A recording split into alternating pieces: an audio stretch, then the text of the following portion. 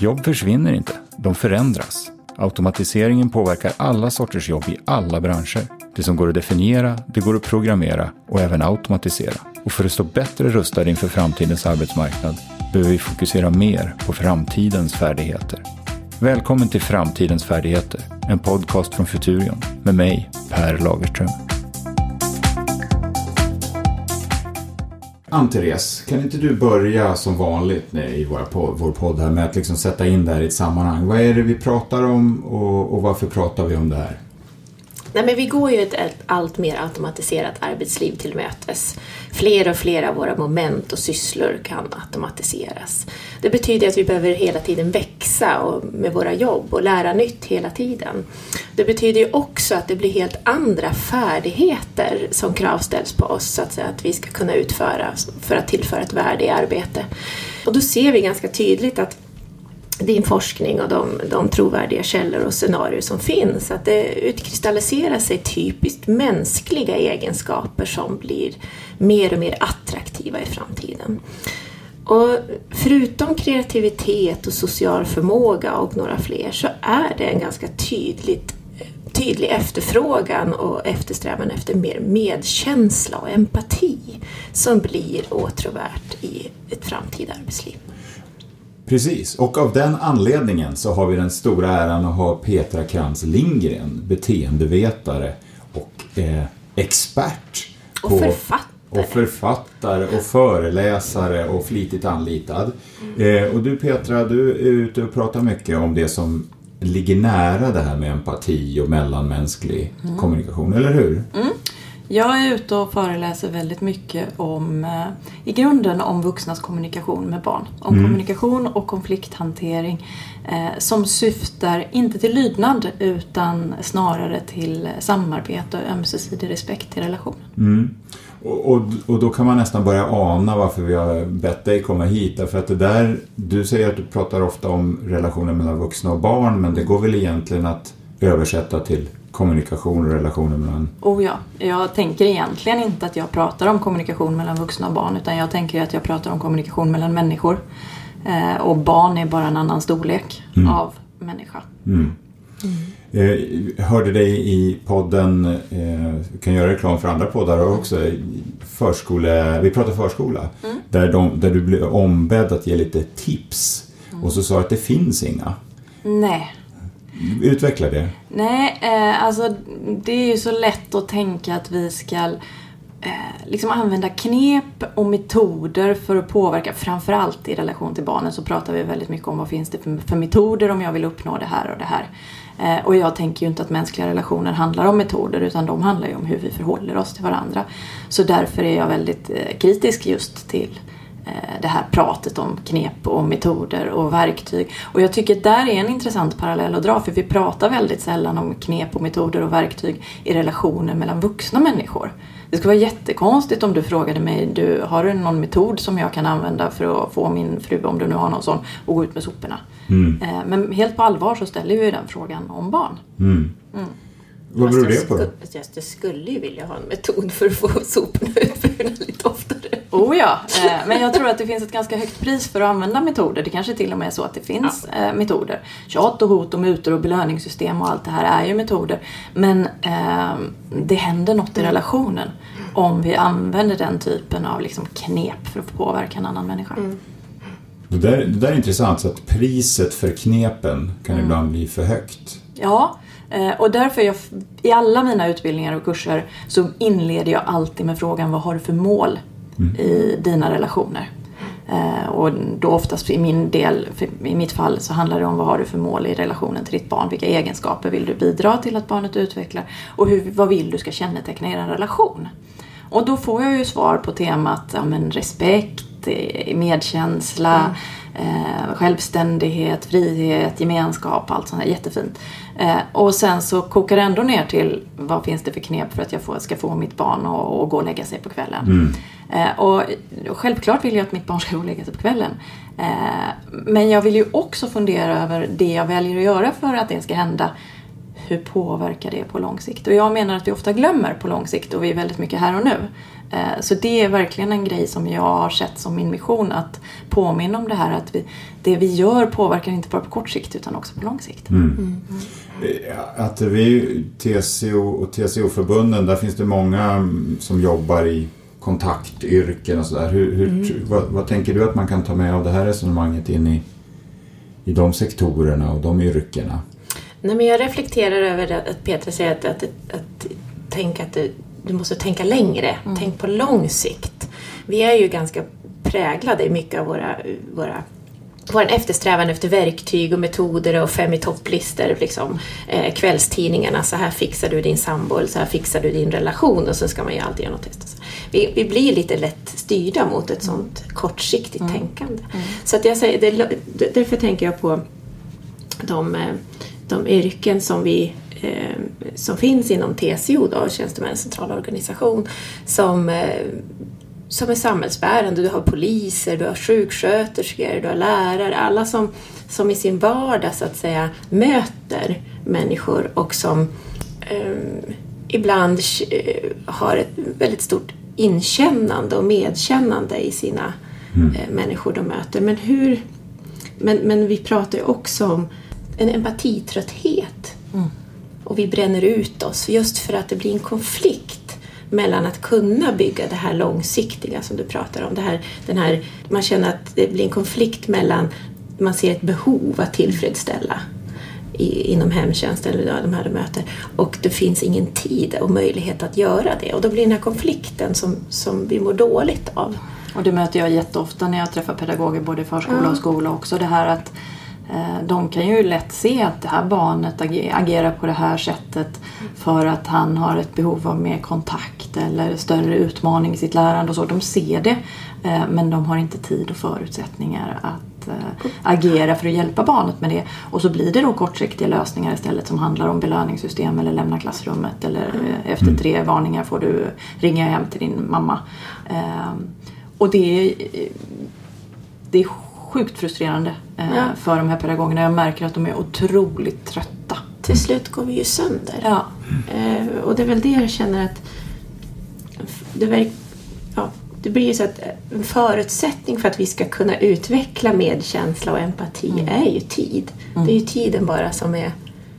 Och då blir man lite orolig. Man ser, jag tog del, bara hastigt läste igenom något experiment man hade gjort med människor som fick olika uppgifter. De skulle till en föreläsning och så skulle de springa snabbt dit och så. Och så hade man då medvetet satt ut människor i nöd ut med vägen och som behövde hjälp, någon som satt utan kläder och någon som mådde dåligt. Och så ser man hur människor som upplever att de hade bråttom till en prestation, de stannade inte för att fråga sina medmänniskor om hjälp. Så det var väldigt tydligt att la du till en stressfaktor, en tidsfaktor, så försvann hela förutsättningen för empati och medkänsla. Då blir man lite... Så tid är det ena, och sen tänker jag också att jag kan inte ge någonting som jag inte själv får. Det är många av de här människorna som vittnar om empatitrötthet skulle ju själva behöva lite empati i sin arbetssituation och hur de har det i sina förutsättningar. Möter jag ju jätteofta när jag är ute och träffar pedagoger. Just det här att jag måste nästan ägna en timme först åt att lyssna på dem och hur utmanande deras situation är innan de överhuvudtaget kan ta in vad jag har att säga om hur de kan utveckla sin kommunikation eller förstå barnen bättre. Och det där är ju intressant då, för att kunna visa empati så måste man få empati någon annanstans ifrån. Hur skapar vi sådana arbetsmiljöer? Vad är det för komponenter som man behöver fånga för att få till stånd det?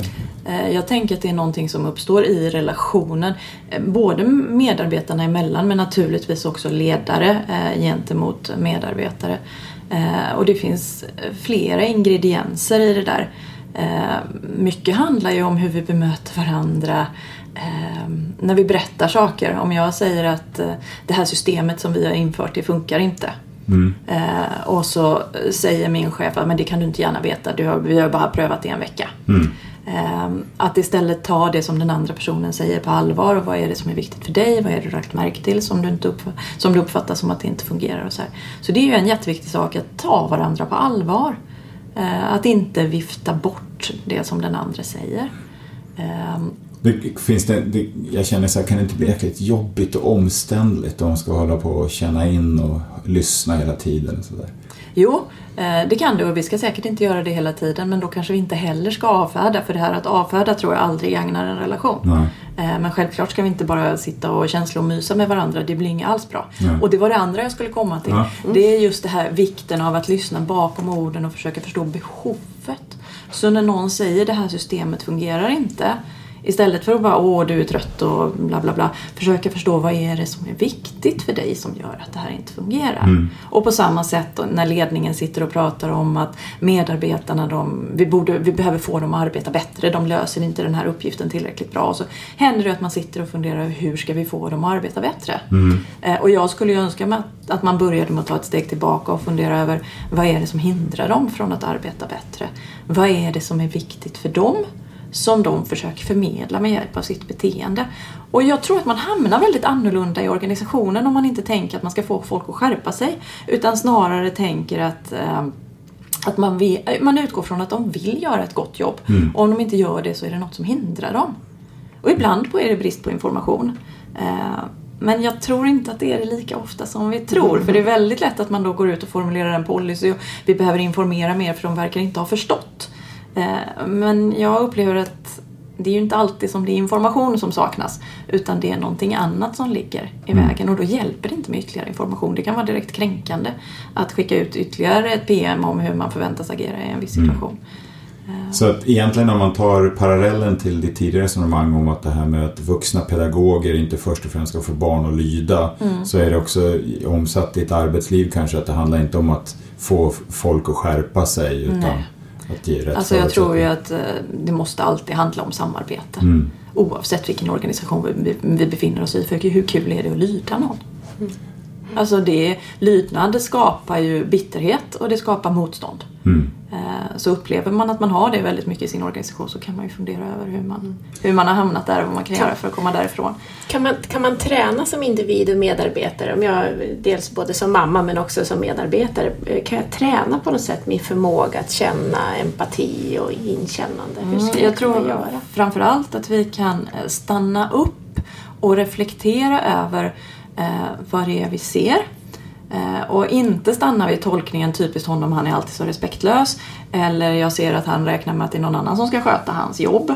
Att när jag märker att jag bara klankar på andra människor eller på mig själv, jag duger inte, och typiskt mig att jag alltid säger fel och så här, att inte stanna i bedömningarna utan fundera över, vad kan det vara som var viktigt för honom nu som gjorde att han sa på det där sättet. Du lyssnar aldrig på vad jag säger till exempel.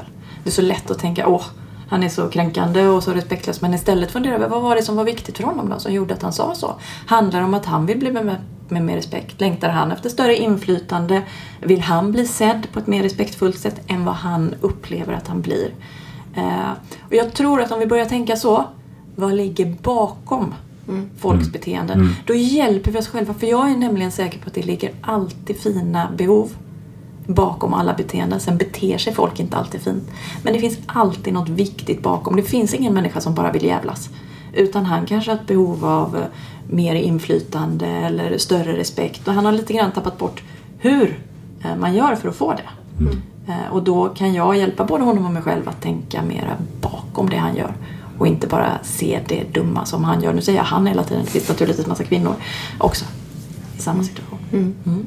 Du pratade, jag hörde dig prata i förskolepodden om det här med likvärdighet ur ett vuxen- och barnperspektiv, och det tror jag är viktigt att ta upp också i ett arbetsplatsperspektiv. Alltså det är någon som bestämmer mer än andra, men vi måste ha samma värde. Precis. Jag tänker att det här med likvärdigheten, att jag tar dina tankar och känslor på allvar, lika stort allvar som jag tar mina egna. Det är ju det som likvärdigheten handlar om. Det handlar ju inte om att om jag är din ledare att du ska få bestämma lika mycket. Det handlar inte om lika makt. För det har vi inte i arbetslivet. Men det handlar om att vi lyssnar på varandra och tar allas upplevelser på lika stort allvar. Sen är det upp till ledningen att avgöra hur man vill agera i relation till den informationen. Men att liksom säga det är typiskt de klagar alltid om där nere på golvet. Men när din chef kommer och säger någonting så lyssnar du med en gång och vill veta mer. Det är ju inte ett likvärdigt förhållningssätt och det skapar ju konkurrens och frustration i organisationen. Och likvärdighet är också något som man signalerar väldigt mycket med kroppsspråket och tonfallet och ansiktsuttrycket. För jag upplever att vi väldigt ofta när vi pratar om kommunikation och konflikthantering så hamnar man väldigt ofta i att prata om orden som sägs. Säg så här, man lär sig att säga jag-budskap och liksom så här.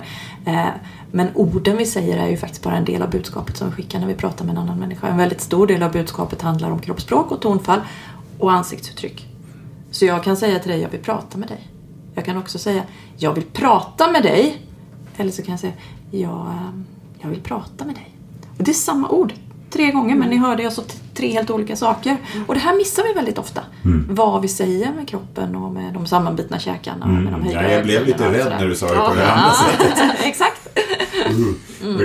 Igår överhörde jag någon som hade det där budskapet och sa det så pass glatt och trevligt att jag åtminstone kände här ligger någonting annat under. Ja.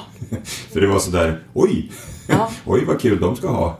När de träffas. Ja. Och det kanske de har. Det kanske eller så var det bara en fälla. Kan vara. Vad säger du att det här resonemanget som Petra för nu, det låter sjukt svårt att automatisera och datorisera. Det här är verkligen essensen av att vara människa, känner jag. Ja, men visst är det så. Det jag sitter och funderar på är så här, hur vi skapar tid och utrymme för det på våra arbetsplatser och just, om jag tänker då särskilt på de som har de här typiska kontaktyrkena som vi nyss nämnde. Om vi vet att det är det här som behövs, hur kan vi skapa det då? Hur kan vi få plats för det, tänker jag. Ja, det kan jag inte svara på. Nej, det är svår filosofisk grupp. Jag tror att i en stressad arbetsmiljö så är det lätt att glömma att det här kanske inte är något som tar tid. Utan faktiskt något som på sikt ger tid. Genom att om vi möts och pratar om vad som är viktigt för oss och lyssnar på varandra så kan vi lättare leverera när det väl hettar till. För att vi har blivit påfyllda med det som behövs. Lite som att jag pratar om i familjen, om att prata med barnen, att sitta ner och äta frukost med dem och allt det här som liksom skapar en relation. Det tar tid, men det kommer förmodligen innebära att vi kommer fortare ut genom dörren sen. För att vi har liksom bondat med varandra. Så i det korta perspektivet, det tar tid. I det långa perspektivet vinner vi jättemycket tid. Det är inte blixtlåset i overallens fel att man... Aldrig. Nej. Det bara känns så. Det känns som varje gång. Ja. Jag jobbar väldigt mycket med det varje gång. Ja. Är det inte blixtlåsets fel? Nej, och då tänker jag också att det här med vad vi investerar vår gemensamma arbetstid i, så är det ju, vi backar tillbaka lite till det som du pratade om, att det här med att vi är så uppgifts och vi ska lösa saker, vi är så fokuserade på det, så allt det andra... Vi får liksom tunnelseende, vi ser inte allt det andra på vägen fram dit, va? Precis. Du, när vi pratade innan vi gick in i studion här, Petra, så berättade du, vi tänkte att vår smarta pedagogiska tanke med det här avsnittet är att nu förflyttar vi oss från vuxna och barn in till, men du säger att du gör ofta den förflyttningen redan, du får mycket frågor från arbetsplatser. Det är ju väldigt många som går på kurs hos mig som efteråt säger, jag trodde jag skulle gå en kurs om min familj, men det visade sig att jag har ju minst lika stor användning av det här på min arbetsplats. Så i princip så är det ju många som säger, och det säger jag också, att när jag pratar så kan man i princip byta ut ordet barn mot ordet medarbetare. Så just eftersom jag pratar om människor och mänskligt samspel. Och det här har också resulterat i att jag numera får förfrågningar från just arbetsplatser, ofta från sådana som har gått kurs eller varit på föreläsning hos mig, som säger att men du får ju komma och prata för mina kollegor nu om precis samma sak. Så det gör jag nu för tiden, och jag byter egentligen bara ut exemplen. Ja. Och är det någon viss typ av arbetsplatser som blir vanliga att du får besöka, eller kan det vara var som helst? Ja, hittills har det ju varit sån människorelaterande arbetsplatser som inom socialtjänst, förskola, skola, naturligtvis bibliotek, sånt där man liksom relaterar till medborgare och kunder. Jag satt och reflekterade över, om jag får gå tillbaka till det jag lite började med att behöva växa med sina jobb, och man ser liksom även utbudet och efterfrågan på utbildningar och kurser och så vidare. Och en trend är att mycket utbildningar och kurser blir kortare för dem i arbetslivet. Man behöver liksom oftare påfyllning, men de blir kortare så att säga. Alltså man ser en utveckling av utbildningsinsatser på 1 till 3 dagar efter så att säga en ökad efterfrågan. Och en annan, om man frågar dem som tittar på trenderna i arbetslivet, så säger man också att behovet av att rusta sina medarbetare i någon slags projektledningsfärdigheter. Att vi kommer alla bli mer och mer projektledare, eller förmågan att jobba i mindre team och kluster och ha liksom ett angreppssätt på sitt arbete som projektledare. För det här självledarskapet så att säga blir mer och mer viktigt, och vi kommer kanske få klara oss mer själva i teamen som blir självgående. Och naturligtvis finns också en efterfrågan på grundläggande så att säga IT-kunskaper. Men det man också ser en kraftig efterfrågan på är just det som du är inne på, just förmågan att samarbeta. Faktiskt. Och det är liksom överallt i hela arbetslivet, även om det är så att säga inte direkta kontaktyrken, utan det är för att just som du säger, man ser det här behovet av att investera i samarbete, kunna hantera en ganska komplexa och många relationer, både nationella, många företag har arbetsplatser är internationella och annan komplexitet.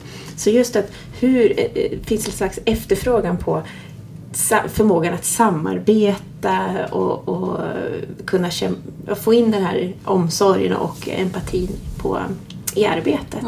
Och där det är en väldigt tydlig trend. Att det och det är klart, vi har ju gått från ett tidigare mer hierarkiskt arbetsliv med chef och liksom underlydande till ett arbete där man kanske också går in och ur ledarrollen, precis som du var inne på. Ibland är jag projektledare, ibland är jag medarbetare i projektet. Så vi turas om att ta olika roller, och då behöver vi verkligen öva oss i de här olika färdigheterna. Så är det. Du, de här faktorerna som jag hörde dig prata om i Förskolepodden. Ja, då nämnde du det här med gränser, mina och andras. Det tycker jag är intressant. Och där tänker jag, det jobbar jag jättemycket när jag pratar om kommunikation, det här att uttrycka mina behov och att lyssna på dina behov, snarare än att uttrycka mig negativt och värderande om det du gör. Så istället för att säga att du är så respektlös, så övar jag tillsammans med mina deltagare väldigt mycket på att prata om vad jag har sett dig göra. Alltså, jag såg att du tog sista bullen i korgen, och det har jag sett dig göra de 3 sista gångerna, och jag blir sjukt besviken eftersom för mig är det viktigt att vi delar på resurserna som finns här på arbetsplatsen. Uselt exempel. Men det viktiga är just att vi pratar om vad som är viktigt för mig snarare än om vad du har gjort för fel. Och det här tror jag är en otroligt viktig nyckel när vi pratar med andra människor. För du blir inte så intresserad av att lyssna på vad jag har att säga om jag inleder med att säga jag ser att du räknar med att någon annan som ska städa efter dig. Nej, då hamnar jag i försvarsställning direkt. Absolut. Vad fan menar du med det rent ut sagt? Har du sett hur det ser ut där du har lagt din skit? Men om jag istället säger att jag ser att din kaffekopp står kvar här. Det är inte säkert att du vill lyssna på mig bara för att jag säger det så, men jag ökar chansen. Så att det här att prata utifrån vad jag ser och vad som är viktigt för mig, istället för att prata om vad du har gjort för fel och hur du borde skärpa dig, som antingen väcker motstånd eller skuld och skam. Det tror jag är så otroligt viktigt. Och just det här med skuld och skam, det tycker jag är intressant. För det är så... det kan vara så frestande att trycka till en annan person. Du har gjort mig ledsen. Du borde veta bättre. Och så ser jag hur den andra personen bara... du har rätt. Jag har varit en dålig människa. Och jag tänker på när jag jobbade på en utredningsmyndighet tidigare. Ett av mina första uppdrag där, det var att jag skulle redovisa resultaten av en enkätundersökning som jag hade gjort. Och när jag redovisade de här resultaten på mötet så sa min chef Petra, det här var inte alls de skarpa analyserna som jag hade hoppats på från din sida. Så jag vill att du gör om analyserna och redovisa det igen nästa vecka. Och jag har gjort min fantastiska chef missnöjd och han är besviken och jag gick hem och började arbeta om, jobba hela helgen. Och jag skämdes ju verkligen. Men i takt med att tiden gick så hände det någonting. För jag började tänka, vad med min chef då? Om han nu visste vilka analyser han ville ha så kunde han för fan ha sagt det. Och sättet han sa till mig på inför hela arbetsgruppen. Så ju längre jag tänkte på det här desto mindre okej blev han. Och när jag var klar efter den här veckan då var jag ganska övertygad om att jag kanske inte hade gjort ett bra jobb men han var faktiskt ännu sämre än vad jag var för han borde bla bla bla. Och det är det som händer när vi lägger skuld och skam på en annan människa. Att först så känns det jättebra men sen så händer det något med den andra personen. För att den personen trivs inte speciellt bra i att ha den där skuldklumpen i famnen så hon eller han kastar den vidare. Antingen tillbaka på mig eller på ytterligare någon annan i organisationen. Och det är ju så vi skapar riktigt sjuka organisationer. Så även om det är frestande att trycka till någon och det kan kännas så bra i stunden så tror jag att det är så otroligt viktigt att vi avhåller oss från att göra det för det händer något på lång sikt i samarbetet när vi gör det. I din bok Petra så har du en bild som beskriver att vi betraktar varandra i 3 olika lager. Kan du inte berätta? Jo, det är en bild som jag gillar väldigt mycket som handlar om att vi människor, jag brukar tänka på att vi är som uppdelade i 3 lager. Där det yttersta lagret handlar om vad vi äger och har, våra yttre attribut och tillgångar. Och jag kallar det för att vi är human havings. Det mellersta lagret, det kallar jag för att vi är human doings. Görelser. Det handlar om vad vi gör. Och när vi ser och möter andra människor där så hamnar vi också lätt i att berömma det de gjorde. Vad bra det var, vad duktigt. Vilken bra rapport du har skrivit. Och det innersta lagret, det är där som varelsen finns. En human being. Och där i kärnan, där föreställer jag mig att det finns våra tankar och känslor. Våra lust och längtan, våra värderingar och våra behov. Och att vi ser och möter varandra inte bara som human havings och human doings utan också som human beings. Alltså jag tittar inte bara på vad du äger och på vad du presterar utan jag bryr mig också om vad du tänker och känner och vad som är viktigt för dig. När vi gör det då tror jag det händer någonting i relationen mellan oss människor. Det är där som de verkliga varma relationerna uppstår. Tänk dig att du är på middag. En middagsbjudning. Och om du har haft en hyggligt trevlig middagsbjudning så kanske då har du och din partner, bordskavaljer, pratat om vad ni arbetade tidigare, vad ni bor, båtar och bostäder och bilar. Spelar du golf? Vad har du för handikapp? Vilken tycker du är den bästa banan? Ni har liksom rört er i de här yttre cirklarna. Precis. En riktigt trevlig middag tror jag ni har haft när ni har pratat om, berätta om din bästa golfrunda. Vad är det du upplever när du spelar golf? Vad drömmer du om? Du funderar på att byta jobb. Vad är det som är viktigt för dig? Men det tar ju måste man inte ta lager för lager? Jo, absolut. Eller? Vi kan ju inte fråga busschauffören på morgonen. Vad drömmer du om? Det kan ju bli lite fel. Jo, vi måste ta det lager för lager. Men jag tror att vi ibland väljer att stanna i de yttre lagren för att vi är lite bekväma där. Och jag för att vi inte vågar? För att vi inte vågar. Och det kan ju vara lite svårt att fråga om någon annans innersta kärna, men då kan man ju faktiskt börja med att prata om sin egen. Det här är viktigt för mig, det drömmer jag om. Det brukar kunna öppna upp för den typen av samtal. Och kanske framförallt om ledaren vågar ta den rollen och börja med att prata om det. Jag tänker att det du beskriver nu, det är ju att våga kliva in i den innersta kärnan. Det är också att våga öppna upp.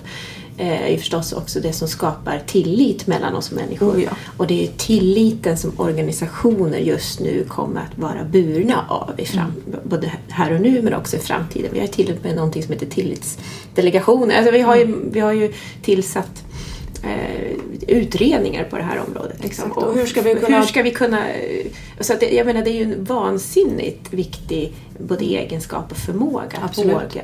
Och hur ska vi kunna tillit till varandra om vi inte känner varandra? Jag hade på en tidigare arbetsplats så hade vi en diskussion om just hur mycket vi skulle känna varandra och sådär. Och så gjorde vi en skala från kompis till kollega och så pluttade vi. Och då visade det sig att de flesta av oss, vi ville bara vara kollegor och inte kompisar. Nu är det så att man kan väl komma ända in till being även med en kollega, men någonstans så känns det som att det här exemplet som vi tog med jättebra med middagen där. Då är det ändå i en privat sfär och inte en yrkesmässig professionell sfär. Nej. Finns det någon skillnad där eller kan vi gå hela vägen in även med folk som vi bara vill vara kollegor med? Tveksamt. Alltså vi kan kanske göra det på vissa områden som är relaterade just till arbetet, men vi kan ju inte hoppa rakt in i folks privata kärnor. Och jag tror inte att vi behöver det, utan det handlar mer om att vi har en miljö som är öppen för att vi skulle kunna göra på det här sättet. Att vi inte liksom lämnar det utanför rummet och säger att det är inte okej. Bra, men det där blev bra. blev väl en jättebra landning, tycker jag. Tack så hemskt mycket Petra för att du kom hit. Vi tar verkligen med oss det här, den kommunikationen människor emellan, utgå från vad vi känner och behöver istället för vad folk precis har gjort. Tack så mycket.